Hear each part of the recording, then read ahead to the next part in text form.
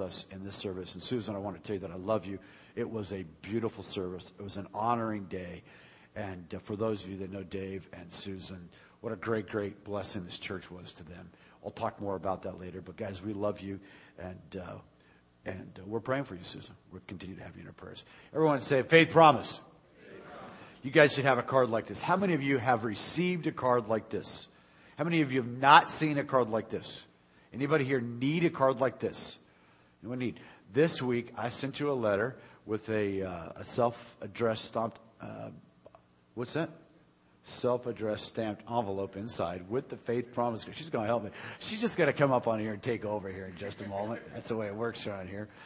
But you received one of these. I want to talk today. Last week I talked about 5 reasons why we are doing a multi-site church. I talked about 5 reasons. I'm going to talk about 5 more reasons today. And then next week I'm going to bring all 10 together.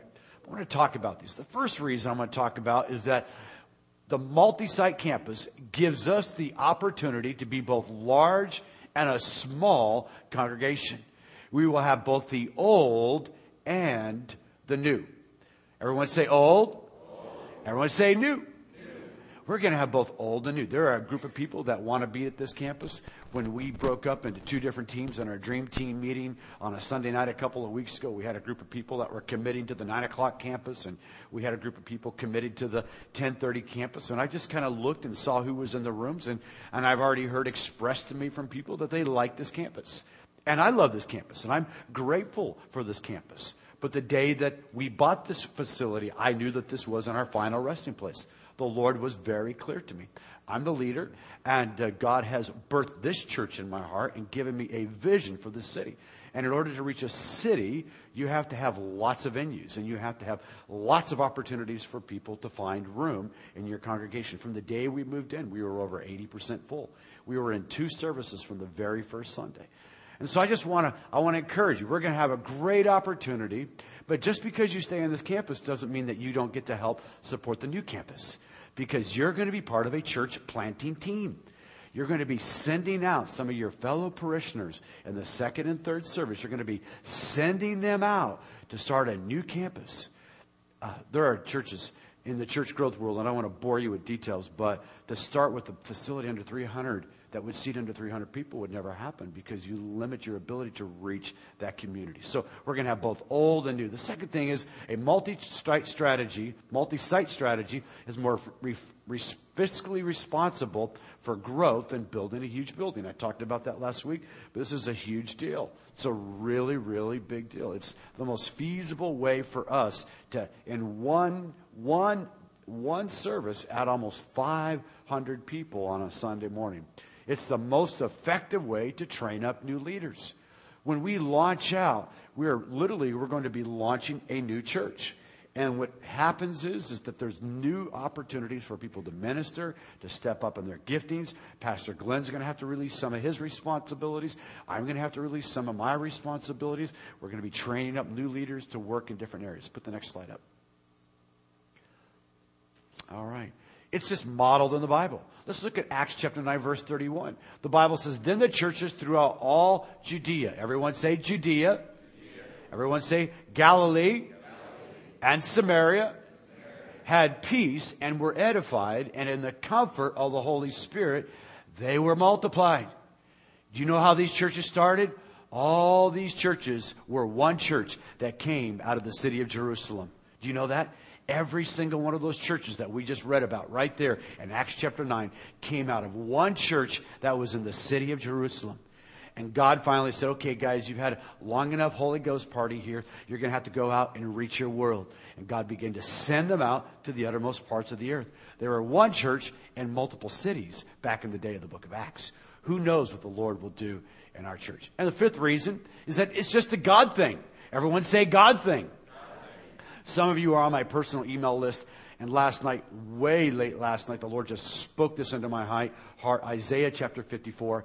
And it was a prophetic word on a Saturday night prayer meeting that we received almost 2 years ago.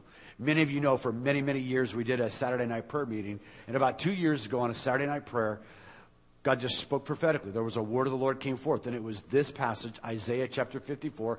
And it talked about enlarging our tents and strengthening our stakes. And God spoke that to our hearts. And the very next Saturday night, Pastor Dave brought this yellow tent stake. And he had the scripture verse inscribed on it. And we took that stake and we declared it that night. And we knew then that God was going to do something new in our church. That He was going to cause us to stretch out wide. One of the passages says to go to the east and to the west, or to the left and to the right. It's a God thing. It's a God thing. We're not doing this because this is a good idea. We're doing this because this is a God idea. And I believe in the power of God's Word. I believe God still speaks. He's a God who is not deaf. He's a God who hears. And He's a God who still speaks to His children. So those are 5 reasons why we're going to be doing multi-site. Next week, you're going to come back and you're going to get to hear all 10 put together in one time. And everyone said amen. All right, take your Bibles this morning. We're going to look at 2 passages of Scripture. Everyone say 2. We're going to look at 2 passages of Scripture. The first one is found in Hebrews, and I think I have it right there in your notes, Hebrews chapter 10. Hebrews chapter 10, verse number 24. And then we're going to turn over to the book of Acts. If you don't know where a book of the Bible is, there's nothing wrong. And I want you to bring your Bibles, because we read the Bible here. We believe the Bible. We preach the Bible. We do our very best to live the Bible, although we all fall short of it. It is our goal and our desire to know God, because the only way that you can really know God, you can never truly know who God is apart through the revelation that He's given us of Himself and His Word. So we believe this book. This is a God-inspired book. He spoke through holy prophets of old, and they wrote down what God spoke to them. And these have been left for generations and passed on. And today in the Christian church, we know the truth of who God is because He's revealed Himself through His Word. So bring your Bibles. Bring your Bibles every Sunday. Hebrews chapter 10, verse number 24. And then we're going to look at Acts chapter 2, verse 42 through 47. Hebrews chapter 10, verse number 24. And the Bible says, and let us, everyone say let us, let us consider how we may spur one another on towards love and good deeds. Let us consider that for a moment. Let us consider how we can motivate, challenge, encourage one another towards what? Love and good deeds. Everyone say one another. This phrase one another is used 71 times in the Bible. 21 times in the New Testament, one another, the phrase one another is used as a direct command to believers in the way that they are to act and to respond and to relate to other people. 21 times. Let us consider how we may spur one another on towards love and good deeds. Now, look at verse number 25 with me. Let us not give up meeting together as some are in the habit of doing, but let us encourage one another, and all the more as you see the day approaching. Let us encourage one another all the more as you see the day approaching. Now I want you to turn to Acts chapter 2. Acts chapter 2. We're going to read verses 42 through 47. Acts chapter 2, 42 through 47. And the Bible says, they devoted themselves to the apostles' teaching and to the fellowship, to the breaking of bread and to prayer. This is what the church did. This is how they acted. This is what they were doing in community and relationship. Everyone was filled with awe, and many wonders and miraculous signs were done by the apostles. And all the believers were together and had everything in common. Selling their possessions and goods, they gave to one another as they had need. And every day they continued to meet together in the temple courts. They broke bread in their homes, and they ate together with glad and sincere hearts, praising God and enjoying the favor of all the people. And the Lord added to their number daily those who were being saved. The Lord added. May the Lord add His blessing to the reading and the proclamation of His Word today. I want you to get this big idea. If you don't get anything today, I want you to get this big idea.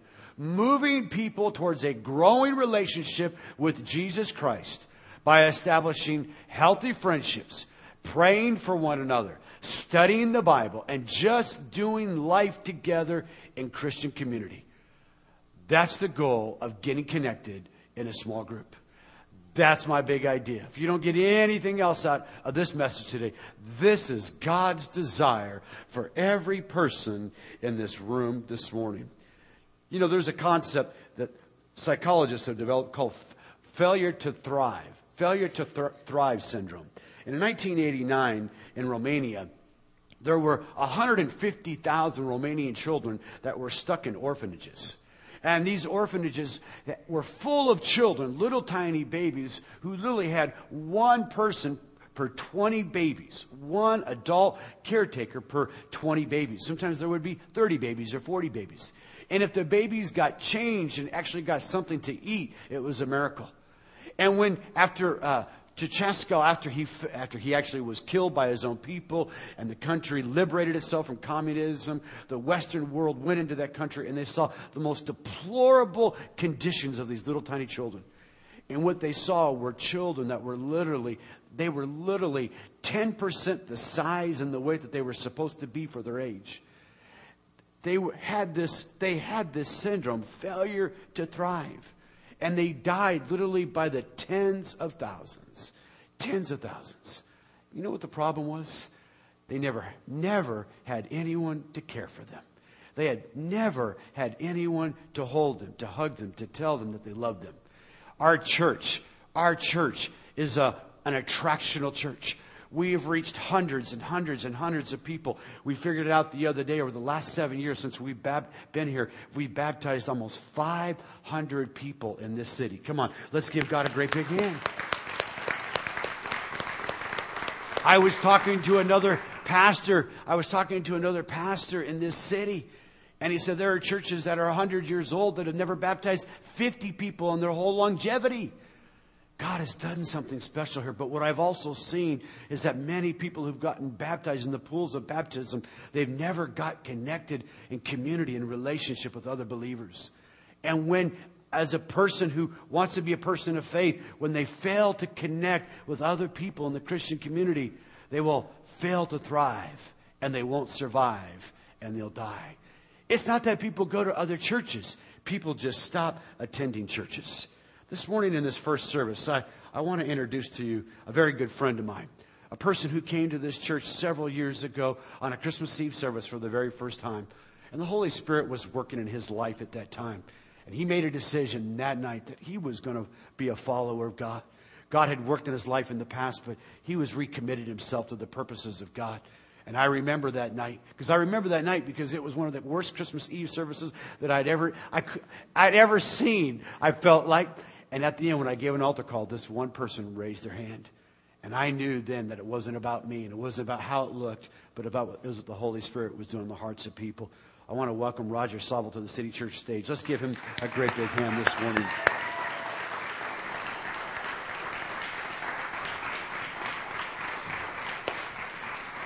Everybody, I'm going to let you hold this mic. It's a dangerous thing, but we're going to let you hold that there. Come on over and have a seat. Amen. Sheriff with the mic. All right, we like that. Not a gun, but a mic. Well, Roger, yesterday was it was a very moving day in our life, wasn't it? Yes, it was. Very, very moving day. Why don't you talk to us a little bit about your experience here at City Church, and you're part of a small group. Why don't you tell us about that small group? Tell us the name of that small group and what's happened in your life over the last several years as you've gotten connected to your small group. You got to hold the mic right up to your face. I belong to the Band of Brothers. Okay. So we have a small group here called Band of Brothers. Yes, and we formed following the Promise Keepers event that was held in Jacksonville. Tell us about your group. What's your group look like? Tell us about the dynamics of your group. Well, our group consists of members from 20 to 64. Okay. So you got a wide variation of age groups in your group. We are open to a very diverse Tell us group. some of the things that you do in your group. We meet once a month, and we usually watch a video, and then afterwards we discuss it amongst ourselves and see how it applies to each of us and how we can better ourselves. We also have a camp out twice a year, and which we invite others to join us. And you guys have a great time on the campouts. I see the pictures, and they look like a lot of fun. We do. Talk to us about the community that's taken place over the last couple of years and the connectivity between the guys in your group. Well, we have, we're pretty close. We are brothers to each other, and we are available to each other if needed. We just are striving to be better men. Talk to me about what happened this weekend and kind of the journey that you guys as a group have experienced this last year with Dave. Well, Dave was one of our founding members. He had attended the Jacksonville event with us. And Dave and I just sort of had an affinity. We were just kind of drawn together as good friends. Dave was probably my best friend in Florida in existence. You guys had a today. special relationship, yes, we is did. that right? We enjoyed some of the same things. Our thoughts, and feelings about family. Dave was a man that worked with his hands. Myself in the past, I've worked with my hands, and I still enjoy doing things of that nature. So talk to me about this last year. Dave was diagnosed with cancer. Tell us how that affected your group and some of the things that you guys did. Well, it affected our group because Dave was such a faithful member of our group. To have a Band of Brothers meeting without him was unheard of. I think preceding the time of his illness, I don't think he missed but one meeting. He was very faithful, and he's just created a large void in our group. Talk about some of the things that happened, some of the things that you guys did as a group. Well, as a group, we went the first time that Dave went into the hospital. We actually moved our meeting to his hospital room. Which is hospital room. Yes. You know what? And I never even was able to make it down, and so the Band of Brothers were actually the ones that went down and ministered to Dave because he was in relationship with you guys. Yes. Over the last year, lots of other things. I'm trying to steer you here because I know lots of things that have happened as a church, but as a church family, we helped Dave and Susan with the vehicle repair. Your Band of Brothers was responsible. I remember the guys came to me and said, "Hey, Dave needs to get his truck fixed," and it was because Dave was part of this group that you guys came together and some people helped to make that happen. I know that other things have taken place because of when you're sick and not able to work, and your Band of Brothers came alongside and was able to help support and to be an encouragement to him. That never would have happened if Dave wouldn't have been part of that group. Isn't that true? That's true. Talk to us about the funeral yesterday and what you sensed and felt happen. It was a very, very touching service. I was very pleased at the response of the people that came out. It was moving. The guys stepped up, and you guys made that day happen yesterday, and I want to say thanks. And the thing that happens in a small group like this, the thing that happens is that, and I believe that every person, you heard Roger say a couple things. One of the things that happened is that because Dave was part of that group, when Dave had a need, there were people who came alongside and ministered to him. So many people will attend a local church, and they'll go for a little while, and they never take the initiative to get connected. And, sometimes we feel like, somebody else should do it, and we should do it. And that's why we're making a day like today possible so that you can get connected. But when you have a crisis in your life, and you have a moment in your life, and there is a great need, and you're not connected with a group of believers, you might not have anybody there. And the reason that Dave had someone there is because he was connected. He was accountable. When you attend a small group and you're part of a community of believers, you make yourself accountable. And there's something powerful about that. We all need accountability. We need accountability to be exactly what we read in that verse in Hebrews, to spur one another towards love and good deeds. And when you're connected in a small group, you're accountable to be part of a Christian community where you can grow spiritually, where you can study the Bible. You guys, once a month in your meeting, you guys have some part in there where you study the Bible together and you talk about the Christian faith and you talk about how it applies and works in your life. And so those dynamics and things take place. The second thing that happens is that every person needs to belong. Everyone say belong. When you become part of a small group, you belong to a group of other people and you develop friendships. The Bible says if you want to have friends, you must show yourself friendly. If you want to have friends, you must show yourself friendly. And so when you're part of a small group, you become friends with other people. And I tell you, the most precious thing in your life is healthy relationships and long-term friendships. Long-term friendships. My good friend for 27 years, Jack Lohman, right now is dying with Lou Gehrig's disease. He's been one of my very best friends. I can't even tell you how I feel about that. But I got a call this week, and his family is trying to plan a trip to Orlando. And as I was talking to them about the trip and some of the details, I realized how special long-term relationships. My friend Jack now can only move one hand, and he texts with his iPad. And he texted me the other day, and he said, "Eugene, you're one of my very best friends in the world."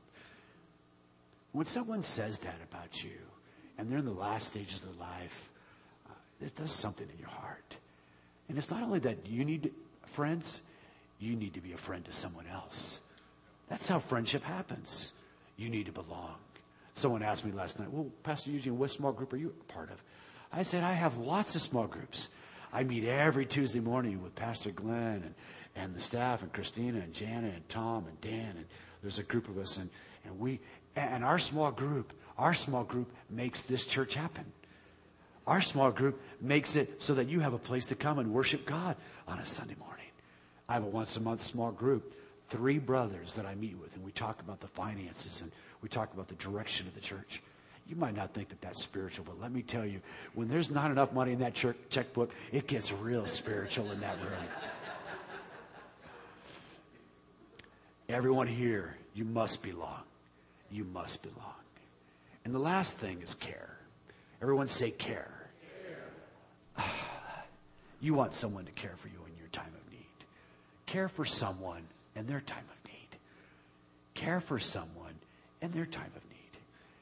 See, you can develop relationships out there, and there's nothing wrong because we're called to be witnesses and evangelists. We're called to share our faith in the community. But you must be part of a Christian community where you're sharing and doing life together.